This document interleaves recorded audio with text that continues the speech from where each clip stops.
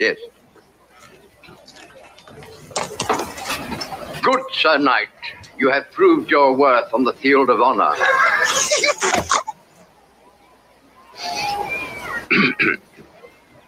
And now you must prove yourself in mortal combat with a monster so terrifying, so awe-inspiring, so horrible, so soul-destroying, that even I would hesitate to meet it face to face in hand-to-hand combat. Is that all right? Yes, I suppose so, my darling, yes. And so, go forth and slay the beast. And take with you the royal blessings. And also the blessings of Mother Church. Bishop!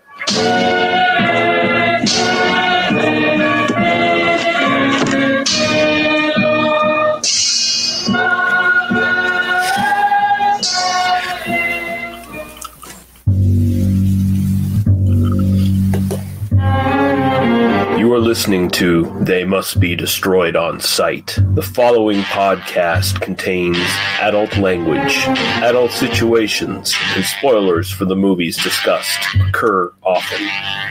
You've been warned. Now, take it away, Dr. Rausch. They must be destroyed on sight.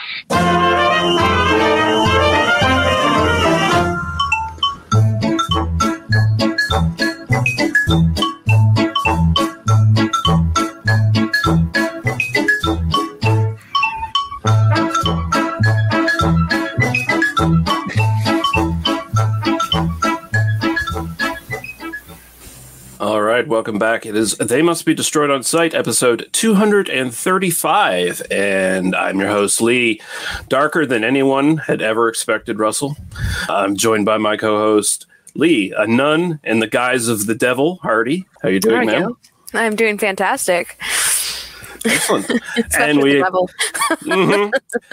And we have a special guest, Vaughn, the devil in the guise of a nun. Coolmeyer, how you doing, sir? Hi, how are you? I've actually never heard anybody say my own name outside of podcasting before, so that's different. Yeah, I doxed poor Vaughn in the show, and it's no big deal. Yeah. I mean, like, who's going to come for me? I mean, come on. Maybe Matt from Movie Melt, maybe. You're right. Yeah, so we're going to be doing Jabberwocky from 1977. I just gave our movie list to Vaughn. I was like, come on the show, pick a movie, and he picked this one. So that's what we're doing. Yep. We're going to have a talk about that a little bit later on, but first we're going to get into what we've watched lately. So I will throw it over to you, Vaughn. Okay, so the Chattanooga Virtual Film Festival is going on right now. And one of the things that they were promoting on it was the Kayla Janice directed Woodlands Dark and Days Bewitched, A History of Folk Horror. It's a documentary. It's a 3-hour documentary, so it's pretty in-depth about the whole concept and history of folk horror within every genre, not just the British horror, American, South African, all of it. It's really comprehensive. And I kind of knew about it because there's a bunch of people I follow, a lot of writers, and some people I'm friendly with are in it. So I've known about it for a couple of, like, a year and a half or something like that. It's been doing the festival circuit. Severin owns the release, so it'll get a Blu-ray at some point. And it's really comprehensive. You know, it kind of goes into all that stuff. It goes into, like, you know, the kind of starts of it, of, like, it goes into Czech horror, Czech folk horror and stuff like that. Oh, it's a real fun documentary. It's kind of hard to watch on your computer screen, so, like, I took it in chunks, like hour chunks. But it was worth it. Definitely worth checking out.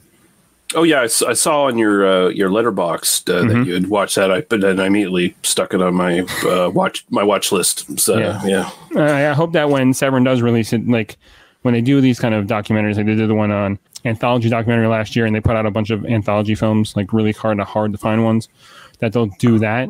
And they've already put The Mark of the Devil out, which is a really great folk horror from around the same time of The Wicker Man and Witchfinder General. Yeah. It's kind of the one out of those three that people don't really talk about. But I hope that they put out some like really obscure, weird stuff. Because they've already put out Viv, the Czech, is it Czech or Polish folk horror film, which is a really interesting little film about a priest getting stuck in a rotten cathedral with a witch for an evening. It's quite interesting. Right on. But yeah, I had a good time with it. If they're really going after folk horror stuff to release, like maybe they can. I don't know if the BBC even still has half of this shit, but like a lot of the kind of BBC stuff that was on TV and stuff in the that's 70s. One of the things one of the good half hour of the episodes of the documentary is about those like M.R. James Christmas horror movies and stuff like that they would do, because a lot of those are reminiscent, a lot of folklore from the UK. Mm-hmm. So yeah, and they didn't have scenes from it, so but I don't know how they didn't. They look like television quality, but you never know. They did a lot of television stuff, like what's his name, Nigel Neal or whatever. Mm-hmm. Yep. So there's stuff like the Stone tapes and things like that. That's definitely one on that documentary. I put on my letterbox to watch whenever I can find it. Right on. It looks pretty cool. Yeah, it is really good. Anything else? I've been podcasting all week. I did 36 Chambers of Shaolin with Brady from Solid 6 and Daniel from the Mustachioed Podcastio. Mm-hmm. They both say hello, by the way. Uh-huh. Hello, gentlemen. And then I did an episode with Mike Justice on two kind of better known Bond kind of spoofs, I guess, your parodies. Casino Royale from 67 and Never Say Never Again from 83. Oh yeah, yeah. Because Mike has a thing for Sean Connery, so we were like, I just kind of knew he'd get a kick out of Casino Royale, which he did. So it was a good time. And then you asked me at the beginning of the week for this, and I was like, oh great, awesome. Let's just keep rolling. Might as well. Yeah.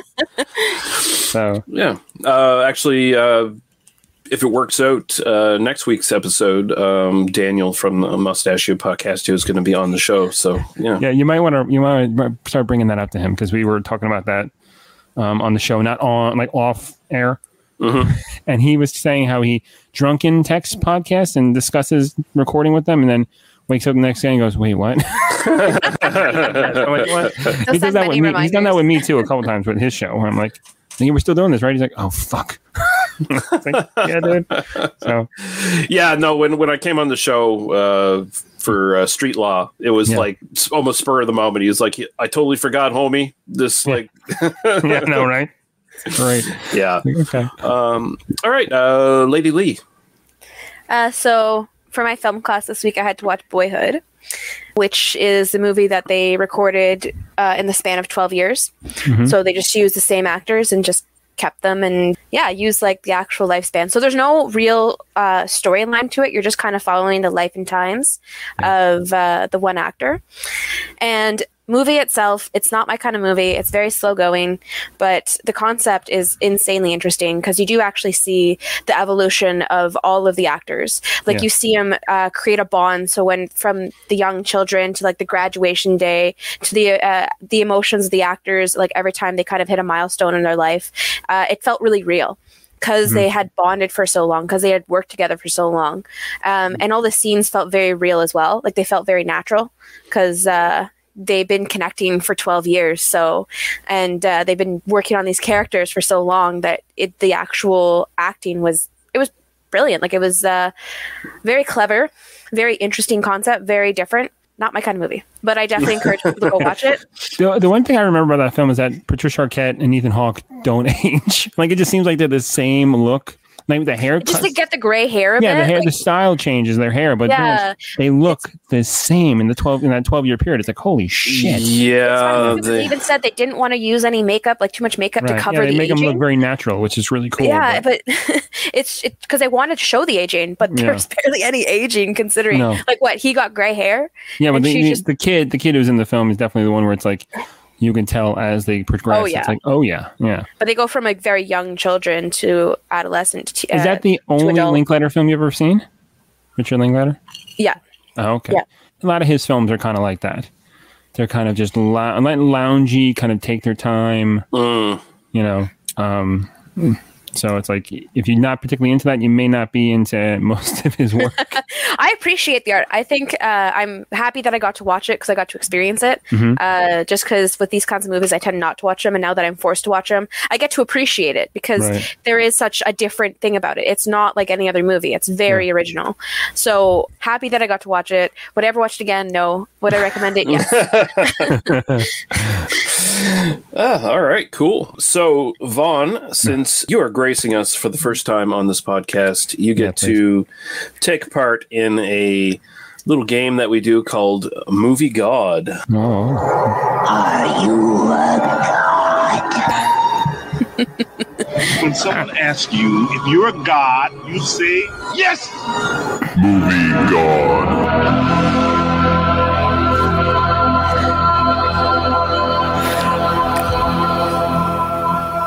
That goes on a little too long, that clip. We're all waiting in anticipation. So are you familiar with the Movie God game? Yes, Vaughn? I listen to the show every week. So when you have new guests on, it's a good little segment.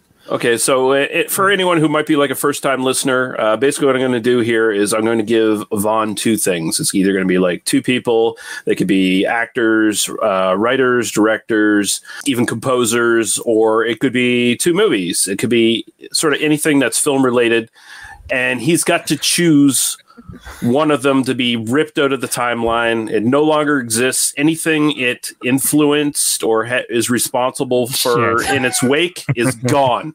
So it's a kind of kill your darlings kind of thing. I feel like you put a lot of thought into this one because mine I felt like there's less thought. Yours, this one feels like there's more thought because you know them a lot better than you did me when I first started. Yeah, and I haven't had the best of luck lately with this game. I was telling Vaughn offline, but here's the thing: I'm taking a kind of a gamble with this one. I'm like, either this is going to be really hard, or it's going to be like, oh no, just again instantly. Oh no, he's dead. He's dead. Okay, I'm excited. One of the cool things about your podcast, Vaughn, is that you have your little Easter Fulci series every year. So you get to pick this, Vaughn. You are the movie god, and you must eliminate from the timeline either Lucio Fulci or Mario Bava. Well, the thing is, like, they're both around the same time, and like Fulci just lived longer. Yeah, but like Bava's work, it's all out there. I don't know. Like, the thing is, I've read plenty about Bava. Like, Tim Lucas is like one of these kind of guys that I read constantly. It's always talking about him, always writing about it. He's got a huge fucking book that's just it's a door killer. But like if it's like some people it's easy. Like, it was Argento, Fulci, get rid of Argento. No offense. I mean, like, I just he's run his course. Like, there's stuff that he's still making. He stopped making good movies after a certain period, and somebody keeps giving him money and just keeps making movies. I mean, Argento and Fulci, he was getting to that point, but then he died of diabetes related issues. So like the world took him out before he got a chance to really be shit. But like, I like because Bava was such a kind of like, not one note, but his stuff was so atmospheric, but it was always, and it's such interesting to watch. But the thing is, I can actually cut out Bava, right? Because Argento's stuff is because he was Fulci, he was such a workman. He did everything. He did a ton of comedies, which I'm still trying to find more and more of them. I keep finding them on YouTube in like Portuguese. Yeah. Cut. Like, I'm like, what? I just, no subtitles, dubbed in Portuguese. And I'm like, okay, like, sure, I'll watch some of this, and I, put it on the TV and just kind of look up every 10 minutes because I don't know what's going on. But like, I mean, if I get rid of Bava, you don't have Umberto Bava, so that kind of sucks. I was about to bring that up. It's like sucks. You got to consider that as well, right? Yeah, and also does what's his name, Mikhail Slave? I guess so. Again, I mean, Joe D'Amato was a big fan. Worked a lot with Slavi. Slavi worked with him a lot when he first came in, and that's kind of how he got his foot in the door. And Fulci too, because he's in the City of Living Dead. So fuck. But there's so many good, like, fuck. You did it right. There you go, Lee. There, finally. Yeah, because it's just like.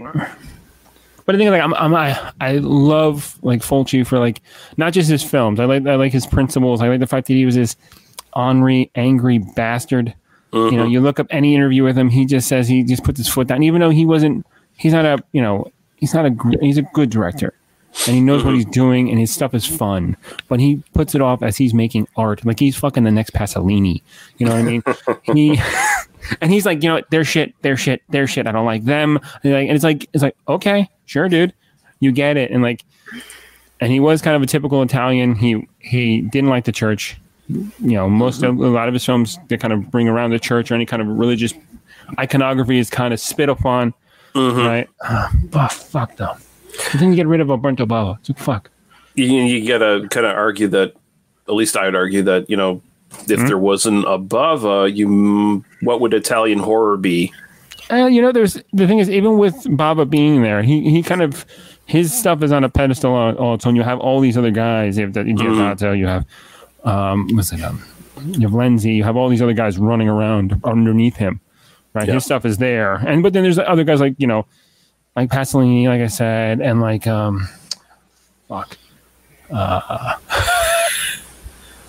you have all these other great Italian directors who are higher than him, right? And you're just like, but I can it's just fucking Berto Bava. That's the thing, where I'm like I can live without Mario's movies because they're cool to watch, but sometimes I just completely lose track of what the hell's going on. I'm like pretty pictures, like, but like Umberto Bava is just such a beautiful trashmeister that it's just like, oh fuck, because like you get rid of him, you get rid of that, it's like. You don't get stupid shit like Paganini horror and stuff. You know, you don't get stuff like that. It's like, fuck. And like, oh, shit. You stumped him. That sucks. That really does suck. Because it's like, it's a catch-22 regardless. You know, like, yeah, you get rid of like, you know, a shitload of really interesting films. You get rid of a son who made even more bonkers and weirder films than he did. It's like, fuck. But then if you get rid of Fulci, well, then if you get rid of Fulci, you get rid of like 55% of the horror audience. You know what I mean? Like, because they're all like, and they're all whiners and just. So like, get rid of like half the world. They're like one okay crazy director. Fuck. Damn. I mean, I'm all for like mass genocide when it comes to a reason or a good reason, not like, you know, the Holocaust. That's awful. But like getting rid of whiny assholes online, it might actually be a good idea. Like, fuck. But shit, that sucks. I know, and somebody else would be like, oh, it's easy. Fucking Fulci. Why would you say nothing else? But it's like, fuck. That sucks. No, that's just, that's a tough one. No, I don't know. I don't know. You can't do it?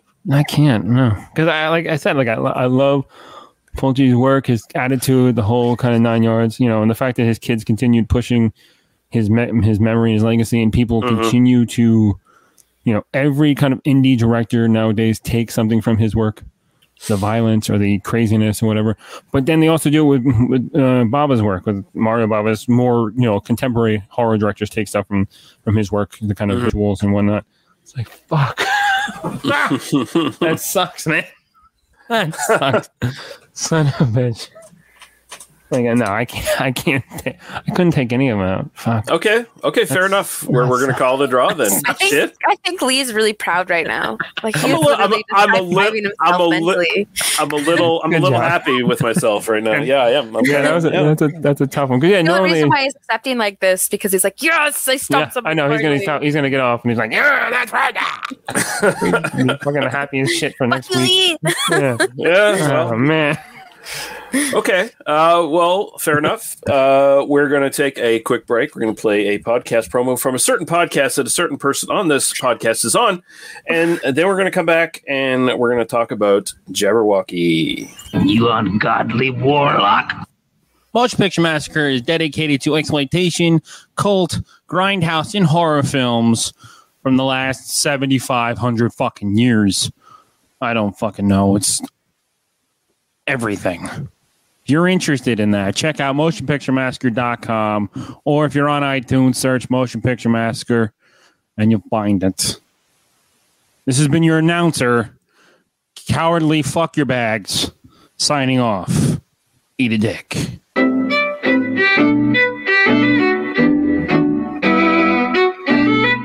You ungodly warlock.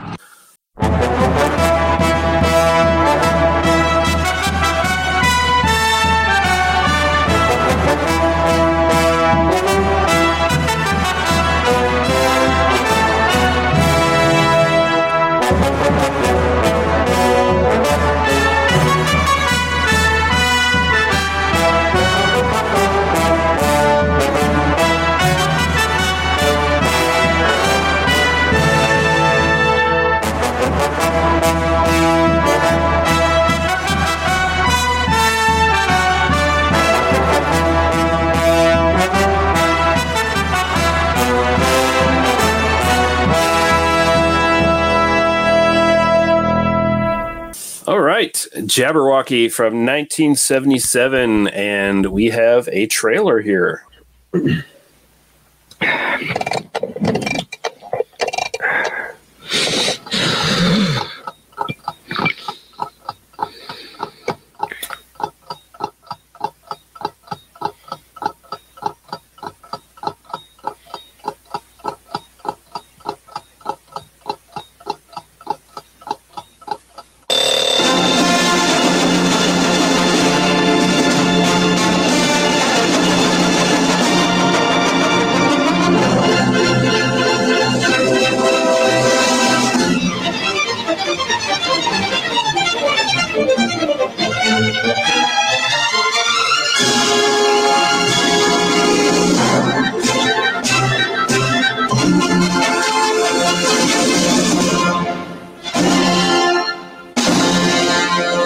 Jabberwocky.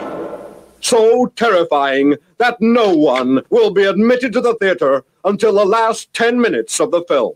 No, I'm sorry. Only 10 people will be admitted to the theater during this film. No one will be admitted to the theater during this.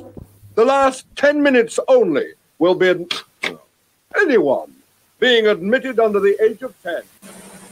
The irony is, I think only 10 people actually watched it when it first came out. So Jabberwocky, directed by Terry Gilliam, written by Charles Alverson, who also uncredited on Terry Gilliam's Brazil. The first draft. Yeah. Mm-hmm. And like for the longest time, Terry Gilliam was like, no, he had nothing to do with it. No, not until like the last 10 years, 20 years, he's actually been like, yeah, maybe he had something to do with it. And here's the thing. This is what I love about this Charles Alverson guy. His only other real credit is a second seaman in the Ninja Mission from 1984. He just has a bit part as an actor. Well, which I've never seen this movie, so I don't know. I actually want to now find it. Yeah. I mean, I don't know what he looks like, but it's still like, weird.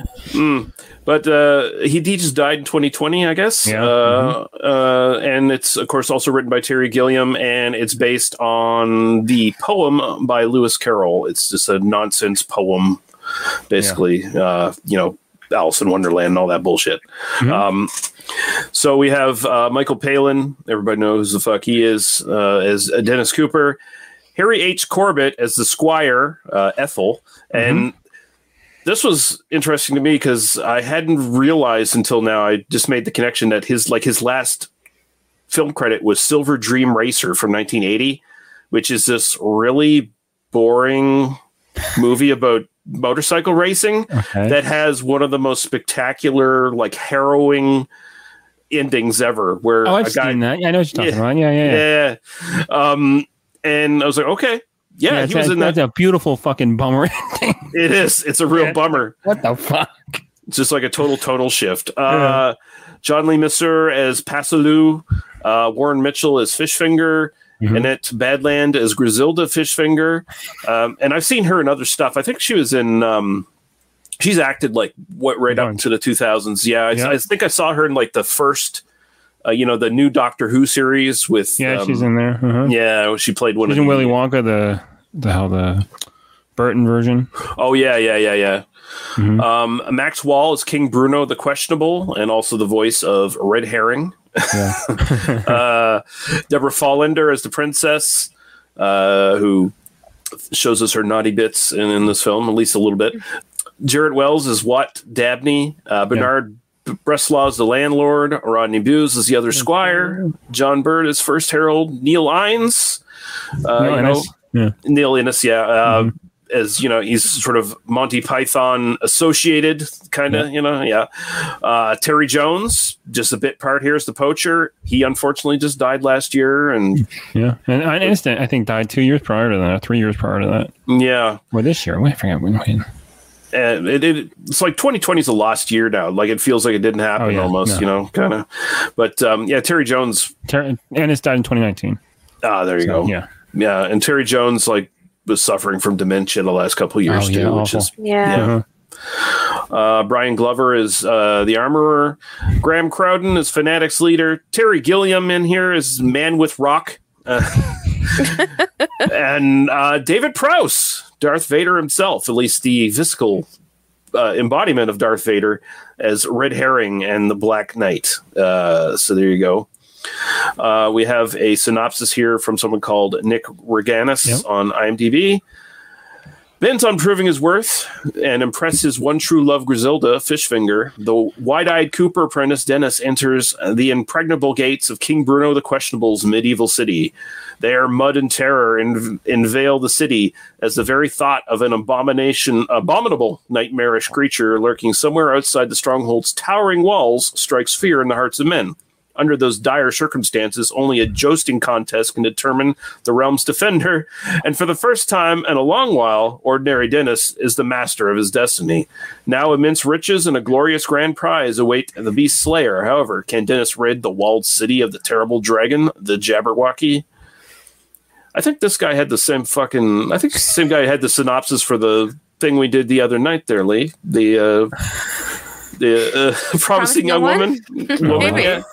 Maybe. I think it was. It's the same style. It's like, we're gonna really play this up on the back of the box. It's a DVD. Like I'm reading it off the DVD or VHS. Sorry, it was VHS back then.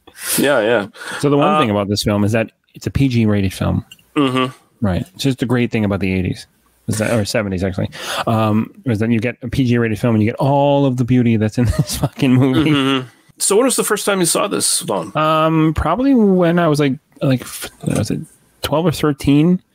I got into the Pythons through Fawlty Towers. Fawlty Towers was on PBS all the time when we got home from school, right? And my friend and I would just watch it. We thought it was the funniest thing while we were doing our homework.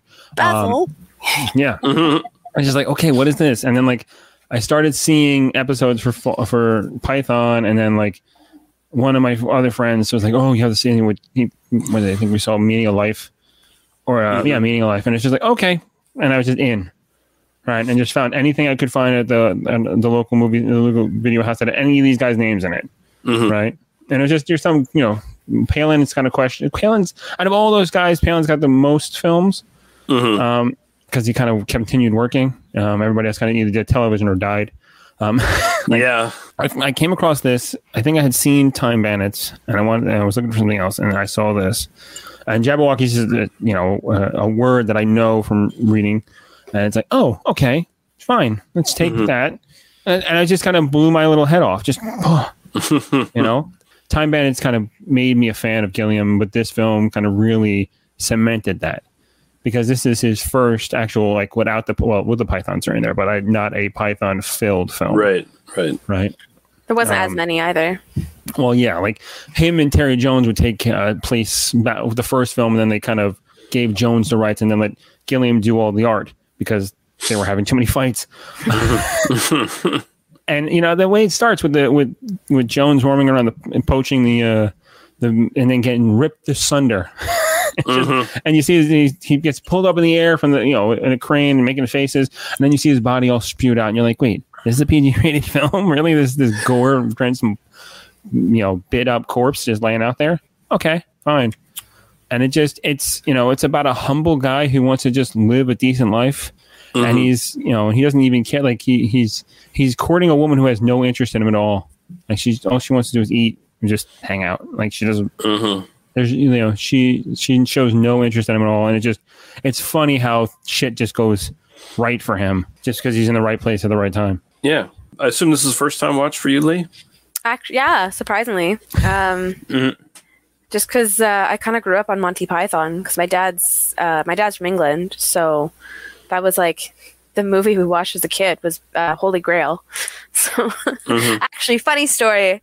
One time my sister was at school and I can't remember how old she was, but she was in elementary school and she was pretty young and she was running around screaming, spank me, and we'll all have oral sex.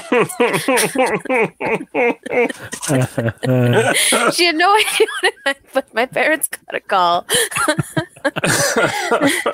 I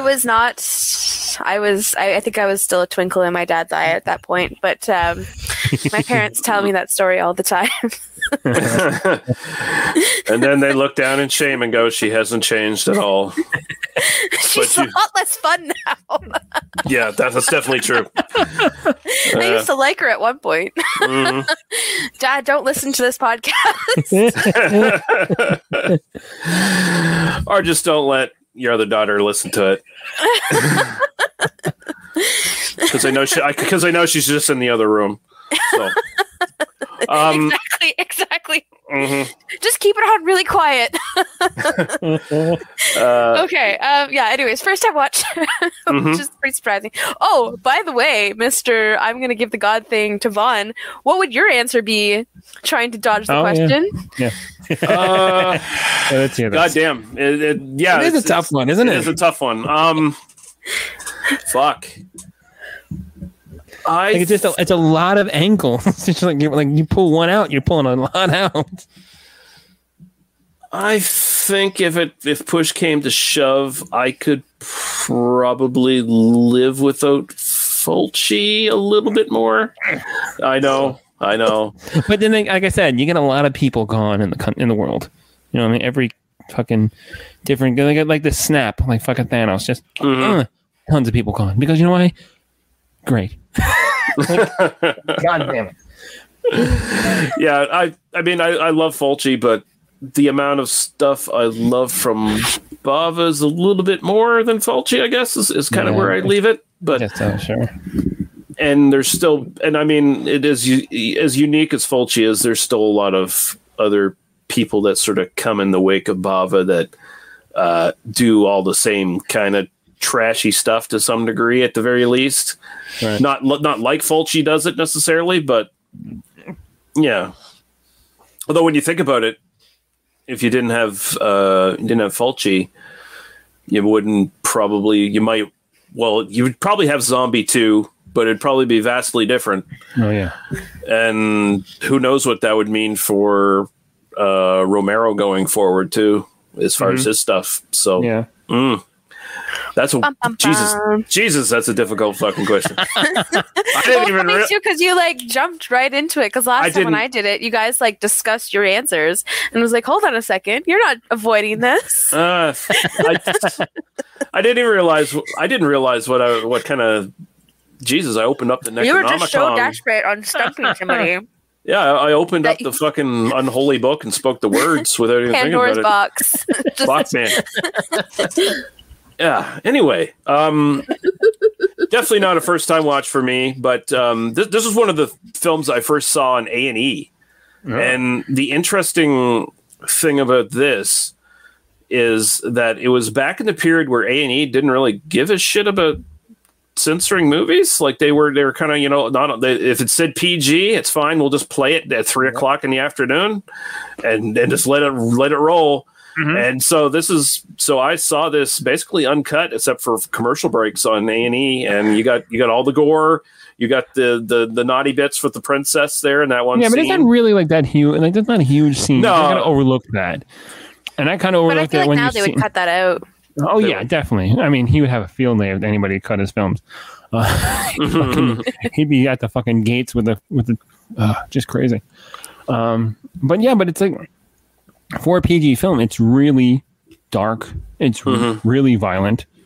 Even though he shows it often, but it's comedic in a way. Yeah. You have just crazy he pulls it off for comedy, but it's definitely dark comedy. Right? He has a way of telling stories in a comedic way, and he has a way of kind of expressing life issues in a comedic way. Because if you look at all the Monty Python movies, and if you look at all the other ones, it tells an actual story about the realities and the struggles of today, now, or whatever, in the most outlandish, odd, artistic, comedic way.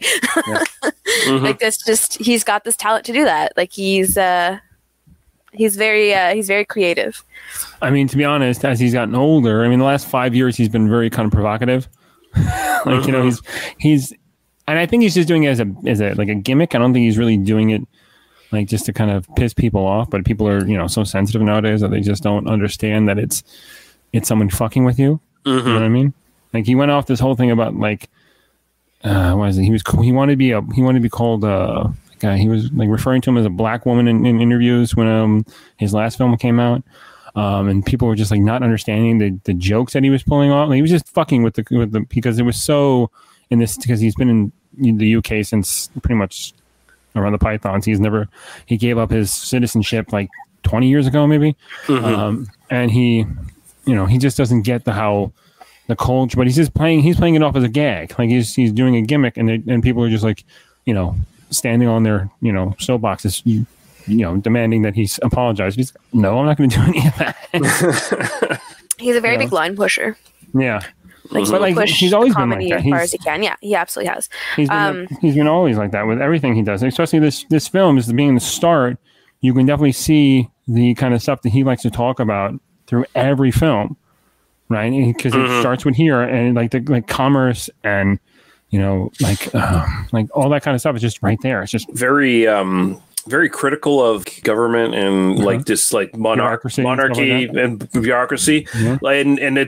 And he doesn't even do it so much in the actual dialogue as he does in just the visuals, where everything in the castle is decrepit, ruined, falling apart. Like the towers just falling, you know, in the West Tower. Yeah, we'll have your bridal suite in the Western Tower, and in the West Tower falls. Not only is the entire castle old and decrepit, so is the king, right? It's just everything is depicted as that.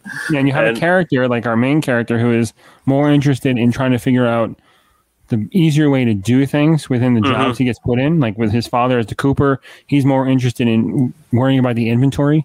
His father's like, you checked it in the morning. Like, you don't need to check it now. And when he forces him to kind of apprentice him, he just rolls his eyes at his father. You know, and you just see the man is just not wanting, and you can understand why he would curse a pox on him and just own him. Yeah. There's this whole modern business practices versus traditional craftsmanship and like, you know, artisanal workmanship kind of thing that's sort of going on at the beginning there, especially. And you know, he doesn't necessarily like linger on these points either. He just kind of like he gives you almost like a vignette about it. Yeah, well, and then kind of moves on. Bureaucracy, I think, is a big thing about this film, and how the people who run everything don't really know what the fuck they're doing, right? And they just kind of wake up in the morning and have an agenda and want to do it. And if that means it ruins people's lives, that was actually there's this whole joust going through the whole film because they have to find a knight to take on the Jabberwocky, and everybody's like, why do we need to do this? Like, why can't we just pick something? Who wants to do it? And then go do it. Like, why do we have to have this day on day about jousting matches where people are just being murdered viciously, you know? Just to find one guy who survives the whole thing. It's like, why don't we just say, you have 10 guys, hey, which one wants to go? And then those guys go out, try to do it, and then whoever actually does it comes back and gets the reward. And just, you know, and there's people all around the king constantly going, why are we doing this? And at times he's like, maybe you're right. And then he's like, no, we need to do this. He wakes up the next morning and just his mindset about continuing it. It's a really interesting point that you bring up too, because when they talk about just in general how a lot of people try to like cut corners and try to do different things differently, while someone who does the job and knows how to do it the way they do it, it's great that there could be a way that shortens the time. But if you're forced to try and make changes, you create chaos. So like that one scene in the armory where he's like, if you just move it here, and that one step just caused this whole domino effect of destruction. And it's kind of, that's basically showing that in just the world, like the actual business, the working world, that when you take something and you try to cut corners and you try to take things away and say like, oh, we're making it easier for you, but changing what you're used to and being forced to do it, it causes a lot of tension. It causes a lot of stress. It causes a lot of anger, like just in general. Because if you tell somebody, like even if you think about it, like just your drive to work every day, you got your same path every day, and all of a sudden they decide we're going to close this road and you have to go around. How pissed off do you get? So that's just basically like what you saw. You saw like the people who are basically forced to change things when they're so used to knowing what they do. Right. And there's there's no rhyme or reason for the change. It's just, I want to change it, so you should do it. Yeah, but it's like there's no middle management. So everybody he does this to, they just kind of take him and throw him out of the room because they're like, get out. We don't need you here. Like, there's no reason to change these things. You know, coming with work and whatnot. Like, I work for, you know, a government business. And you can definitely tell, like, the older guys I work with get annoyed with the little things they change on us every week or every month. Right. And it's just like, but everybody else, like, we're all younger, we adapt and move on. But these older guys are just so used to doing it the same way, all the time. So you can definitely tell, like, the frustration and stuff like that. And it's not intentional. They're doing it because it saves money or it saves time or whatever. And it's just the same thing with this. He clearly moves. He's like, you can do this, and it will save you 10 seconds or whatever the hell that is. He's like, I don't want to save 10 seconds. I'm used to doing it the same way I'm doing it all the time. Right?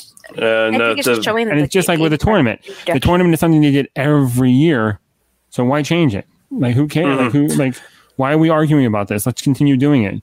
You know, and even at the end when the king kind of comes to his senses and like, yeah, what's the point of this? Like, and it's already pretty much figured out. You know how the Black Knight is won, and he's the one who's going to go off and fight the Jabberwocky. The hide and go seek contest. Yeah, it was amazing. Yeah, and it's brilliant to set that kind of discussion in in the time period that this is, ostensibly set in. Dark Ages, a feudal system where everybody has their set role, right? You know, and you don't punch out of your weight class. Basically, you're always doing. There's what you're that supposed to be doing. scene when he gets into town and he sees the beggar and he's cut off his foot, right? And he finds out that he's actually the same. He does the same job really well that his father used to do, and he explains to you. And, he says, I was a Cooper assistant. He's like, oh, I was a Cooper. And he's like, and he goes, but I make more money and I do better sitting here begging. And he deliberately, and then later in the film, he actually cuts off his other foot because it'll better him overall in how much and what he makes, which is just like, okay. And that's another idea, like what you're saying, like people who are working on something, that they pride worth, that they're not really getting the respect for what they make, that they'd rather do something easier, like begging, and make more money off of it, which is just kind of like, it's boggling.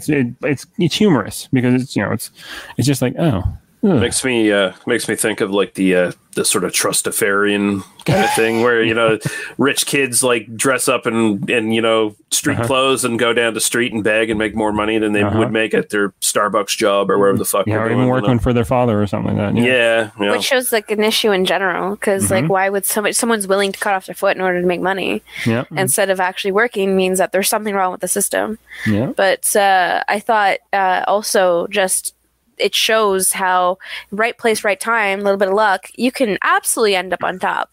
But that's the thing. Right place, right time happens to the one person because the other guy who is more higher qualified couldn't find anything that could really help him get anywhere other than begging.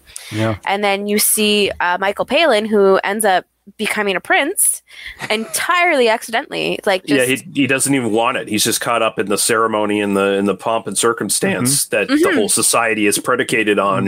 He gets exactly what he wants. The armory guy dies because he was squished by a bed, and then he ends up there because he destroyed the fucking armory, and then he thinks the princess thinks he's a prince because he accidentally ended up there, and then he ends up killing the Jabberwocky completely by accident.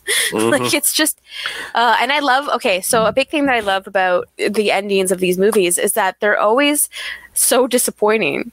Like, it's never a satisfaction. Like, there's never that satisfying conclusion. Like, the good one is Holy Grail, like, where it just completely ends, just no ending, whatever. And this one ends like he finally gets the girl that he wants and is okay, by the way, hey, you're marrying my daughter. And you see this, you see Michael Palin screaming for his love.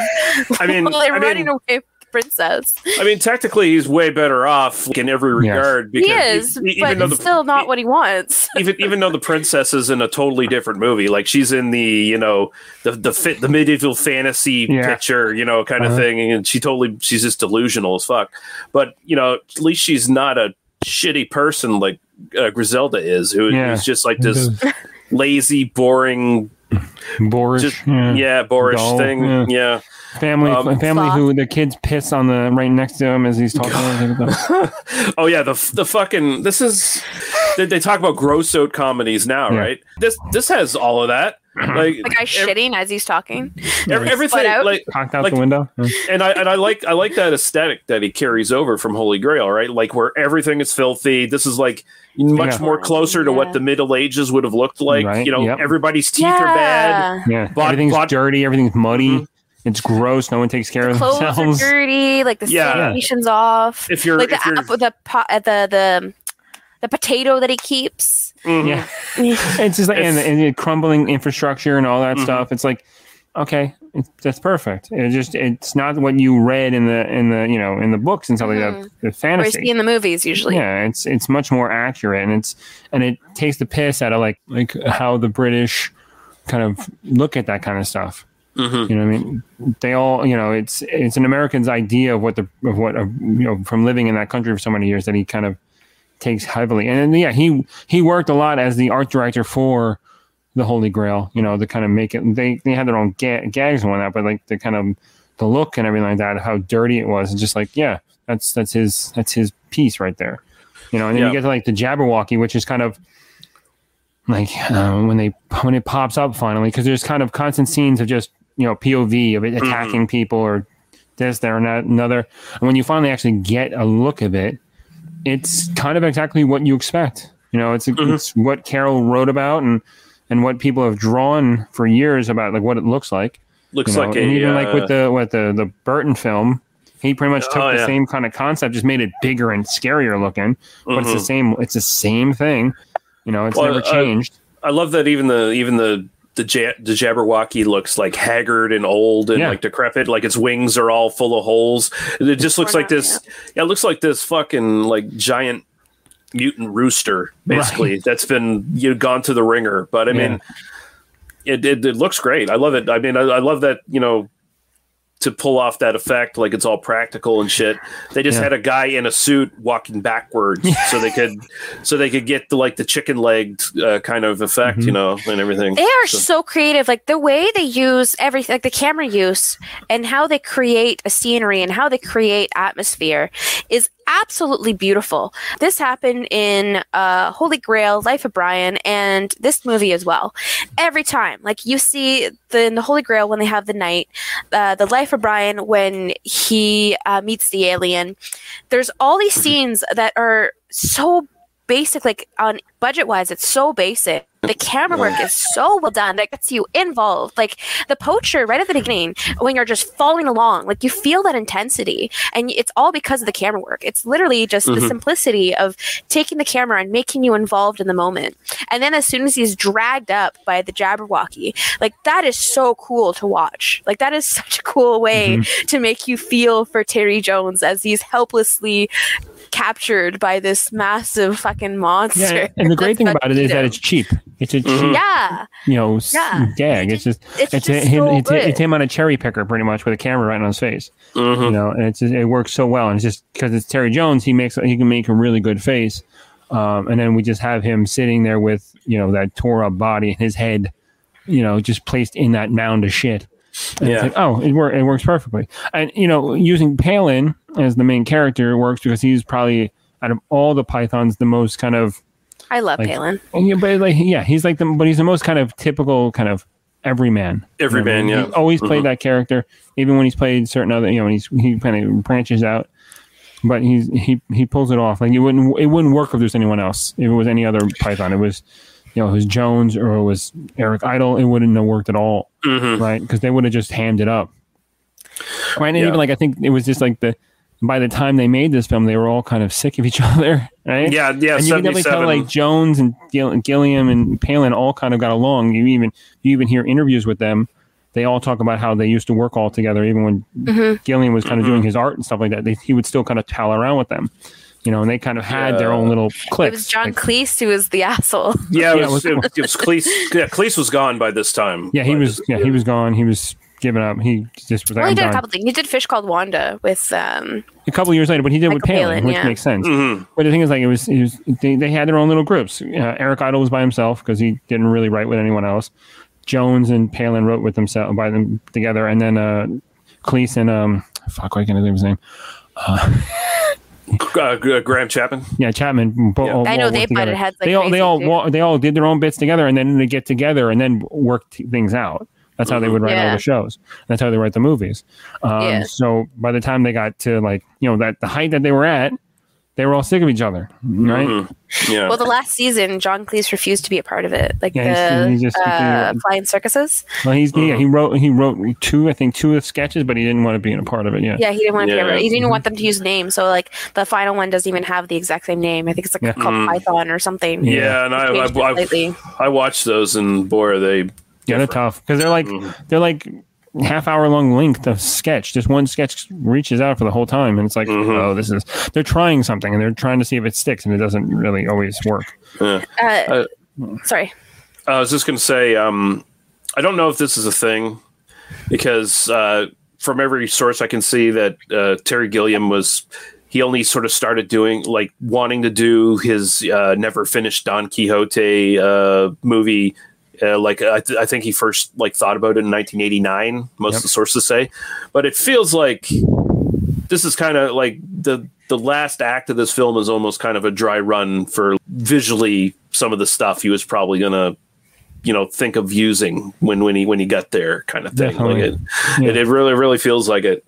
It's some of those scenes, when there's not comedy happening, it gets a really authentic looking. You buy, this is medieval times. This shit's really going down, kind of stuff, right? Right. And there's no beautifying the old the back. Yeah, the only thing that really kind of works as the beautiful is the fact that the princess is off on her own thing and she's only being taken care of by all these maids and and mystery and people, right? She's off doing anything else. She's pretty much kept in like a chamber to herself with sister Jessica. Yeah, she's got she got a nun with her, and she got all her little people who work with her, bathe her, dress her, and she doesn't really. The only time she really deals with the people is when they're doing the joust, which as people are dying in front of her, which she has no real shock of, which is the other thing that's they get covered in blood. They just get sprayed with blood the whole time, and you're just like, the first I was watching it, I looked down and I'm like, what the hell? What? Like, what is? I'm like, okay, I forgot about it. And then again, when they crash in, and see this big spray of blood as the king's highest man is sitting there arguing with him, why are we still doing this? Like, why? It's a constant thing. And I keep bringing it up, but it's like the one main thing in the film is that the bureaucracy is just like, we don't change it. Like, what's the point of changing it? Like, It's kind of cool how they brought up the forced change and then the needing of change that's not changed. So that's So I think a big thing with all these type of movies, like the Terry and Michael Palin and Terry Jones, the movies that they write are always so boundary pushing. Like, I know Life of Brian, I think, is still banned in a couple of states because it's against the Messiah, but it's not even about the Messiah. It's about a wrongful Messiah. But how they bring up religion and how they bring up politics and how they bring up this stuff, these movies are hilarious to watch. Like, I watched these as a kid and I had no idea about religion and politics and all this kind of stuff. And I thought they were funny visually and funny just to like watch in general. And then as you get older, these movies are absolutely genius. These movies bring up topics in such a way, like they bring up such ideas and concepts and I think I just said ideas. I'm blanking. Yeah. But anyways. Double ideas. Double the ideas. They bring it up so well. Like, they do it in such a comedic way that it can be appreciated from all ages. Well, when too young to watch this, but we still watched it. Too young to watch this, but still appreciate it because it's just this ridiculousness around it. And you gotta remember too, when they were doing their stuff in their heyday, this is a time when institutionalized religion was still a real strong force in Britain. Speak bad of it, yeah. Like there were a bunch of atheists at the time that people looked up to, but like to speak bad of God in any form in the late 70s, even in 70s in general, it was a huge no. Yeah, and like the churches still had basically control of the school system and stuff like that, and they had that discussion on a talk show, British talk show at one point in the 70s there with like around the time of Life of Brian, yeah. So like they were actively butting heads and pushing boundaries. I love this kind of stuff because this is just saying what you want to do, say what you want to say, and like actually using art as a way to express an opinion. Yeah. And I know a lot of times they try to censor art, but I think like as art, whether or not we like it, like you just let people do it. Like even if I disagree with it, I should still let the people say what they want to say. Like they're using their art to express. Cool, express what you need to express. Doesn't mean I have to like it. Doesn't mean I have to agree with it. I can think you're a piece of shit for it, but I still think you should have that medium to have it. I kind of want to link this to like John Waters and Divine as well, because they're also like line pushers when it comes to this kind of stuff with the movies that they made. It's just this was more comedic and theirs was more like, I'm trying to think of the word now. I'm blanking. But anyways, it was just a different way of expressing an opinion about something. And I just think it's so cool. Like it's just such a cool concept to not force things in your way, but to take an artistic way to bring up a point. Right. It's definitely something where it's like you have the kids of the day, because they were all like still young men, and they were pushing the boundaries of something that it was being talked about, right? So I mean, with this film, it's more about commerce and bureaucracy, right? And how things are done, and how things get, and how no one really looks at it, right? And it's just he kind of puts that little staple in there and kind of pushes it. It's just the character itself. The character Dennis is not really anything. He's kind of a boring kind of humdrum character that just kind of falls backwards into things, right? Yeah. When he becomes friends with the guy who's cheating, usually when he's screwing the bartender's wife, and when he his untimeliness, it's like that, and like all the scenes of the men going to battle in the joust, and how it's like pretty much like it's like a mechanic. They have to be bolted into these suits of armor, and they have to have pieces taken out so they can pretty much loosen their bowels and shit like that.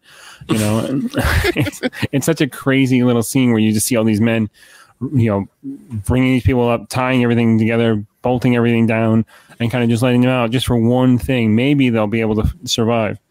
And you have all these guys kind of just dragging these dead men out, and it's just, put another body on the pit, and it's like, okay, next, like, and it's just like how and another thing is that because of the Jabberwocky, it's another thing that is that the Jabberwocky is this big fear. We had the fear last year with the COVID, and a lot of people were buying more shit than they needed because they thought they were never going to leave their house, so I might as well pack up for the rest of the just like 9/11 was a whole big thing. We went to war because we all thought there was some kind of entity there, which we were all lied to about, and like it's just this kind of fear mongering to kind of help bureaucracy kind of continue its reign in a certain way. And it's just, because all the merchants, they don't want the Jabberwocky killed because it's good for business. So and religion, because people are going to church. Yeah, more people going to church because the religious people depicted in this are fucking crazy as shit. Well, even crazier. On. Yeah, it's not, even though it was just 77, it still really hasn't changed much. No, it hasn't. The only other real funny thing I just want to mention is at one point we get a giant fucking Jabberwocky shit. And I just go, I'm just thinking to myself, Steven Spielberg, you fucking hack. You obviously saw this in Jurassic Park, 20 years later. But yeah, no, I love this film. It's easy to watch. It's really funny. Maybe it goes on a little too long. Maybe like it could cut a little bit out of like some of the side characters, exaggerated. But I mean, I'm not. But the thing is, it's also him kind of, the Pythons had started a studio production company, because they had made enough money where they can actually do this, and they were like, we want to make other people's films, and Gillian was one of the first ones, and you can definitely tell that he had the carte blanche and the kind of like the open checkbook almost to kind of do what he wanted. And if it was going to be almost, it's going to be a long one, whatever, and he's going to pack it in there as much as he can. You know what I mean?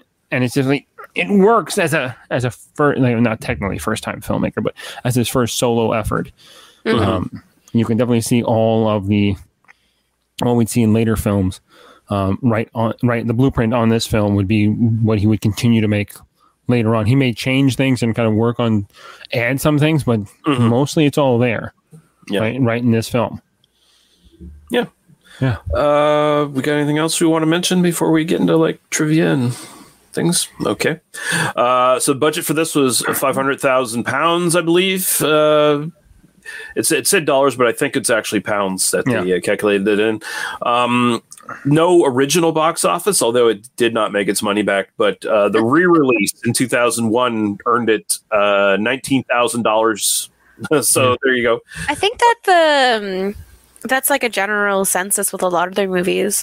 Like, they don't do well in theaters, but they become like cult classics. Yeah. I do want to mention I really like the soundtrack for this. Like it's a he's just going cheap. Okay, a bunch of classical music we don't have to pay for, and a bunch of DeWolf library music too stuck in there. So it's really good stuff, and a lot of this stuff actually pops up in like the Monty Python TV shows and stuff too.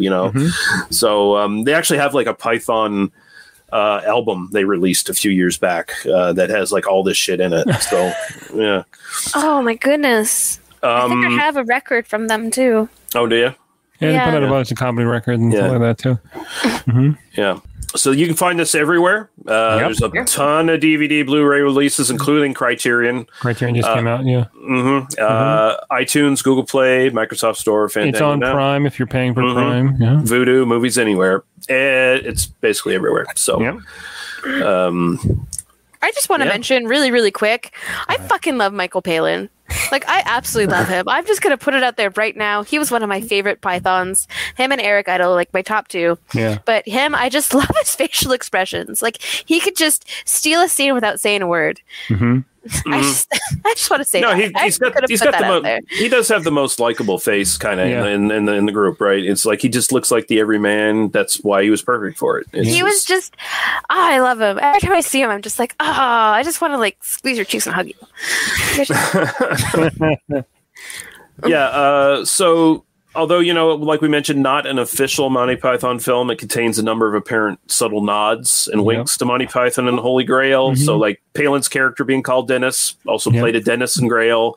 Also, in most scenes, the king appears to be holding the holy hand grenade of Antonok. That is using Grail to kill the killer rabbit, right? In some countries, this movie was promoted and released as a Monty Python's Jabberwocky, which, Terry Gilliam clamped down on that pretty quick, though. He was like, he lost his shit about that stuff. Yeah, he never liked that. And the death of Cooper's father was inspired by writer and director Terry Gilliam's friend from the 1960s, who's a folk singer and whose father had died. On his deathbed, he was raving and told her how much he had hated her and completely denounced her as his daughter. That's amazing, but sad at the same time. Yeah, that's a story you drink out on. That's the thing. Jesus, it's like, no, Joni Mitchell, you're not my daughter. I hate you.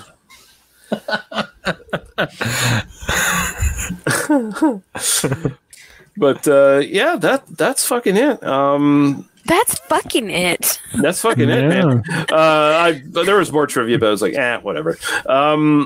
Thank you very much, Vaughn, for coming on. It was an absolute pleasure to have you on. No, thank you. I know I'm actually a very nice person. I know. I warned Lee before I came in here because it's like a tendency to kind of be a little acerbic. But I want to take it easy. I kind of knew I wasn't going to have a problem with Mr. Lee over here because he's such a good guy. He's a wonderful guy. Is he though? The interactions I've had with him so far, I've known him as long as you've known him. But well, I mean, I've only known him for like a year. Yeah, so I don't know what that says about you, Lady Lee, if you're questioning this shit. No. My tastes are very. I have to say though, having a woman on the show, I'm going to say this out because it used to be just the biggest sausage party. Even though I do like Daniel, and I liked his opinions and whatnot, because he's. But it's nice to have a woman on a show that's kind of normally mostly male heavy. I mean, it's a good change. I know Daniel's going to come back at some point, right? After his little hiatus, but it's a nice little change because I do listen to a lot of podcasts where it's mostly just guys talking in the microphones. It's just like their dick right in front of their face, and you're just like, So it's nice to have some like a different voice and a different kind of point of view. So. Yes, I like that. I appreciate that. Yeah. So tell us where people can find your Sausage Party podcast, Vaughn. Yeah, right. Oh, God. So Motion Picture Massacre, if you've heard the promo, is a podcast about genre film. Esoteric cinema, as my ex-wife would call it. I kind of dig and find the sillier shit to talk about. You can find it at motionpicturemassacre.wordpress.com. And if you're online, Twitter, Instagram, Letterboxd, it's MP Massacre if you want to follow me on that stuff. And that's pretty much the easiest way to get in touch with me anyway. So, and I suggest you do. It's an excellent podcast. So thank you. Yeah. So anything you need to plug this time around, Lady Lee? Go check out Vaughn's podcast. There you go. Oh, okay. All right. Yeah. So next time, we're probably going to be doing The Girl with a Pistol, older Italian flick with Daniel Segura of Mustachio Podcastio. But apparently I'm going to have to kick his ass and make him remember that he's recording next week. Yeah. Well, this episode, make him listen to it. Be like, oh shit, I'm on it. But yeah, if you want to find us, the rest of our stuff, tmbdos.podbean.com, where you can find our Apple Podcast, YouTube, Facebook, all that good crap. Join the Facebook group. Stuff happens there once in a while. You can make stuff happen if you post there. And yeah, we're going to get the fuck out of here. Nice. So again, thank you, Vaughn. And thank you, Lady Lee. And thank you all for listening. Bye-bye. Bye. Bye.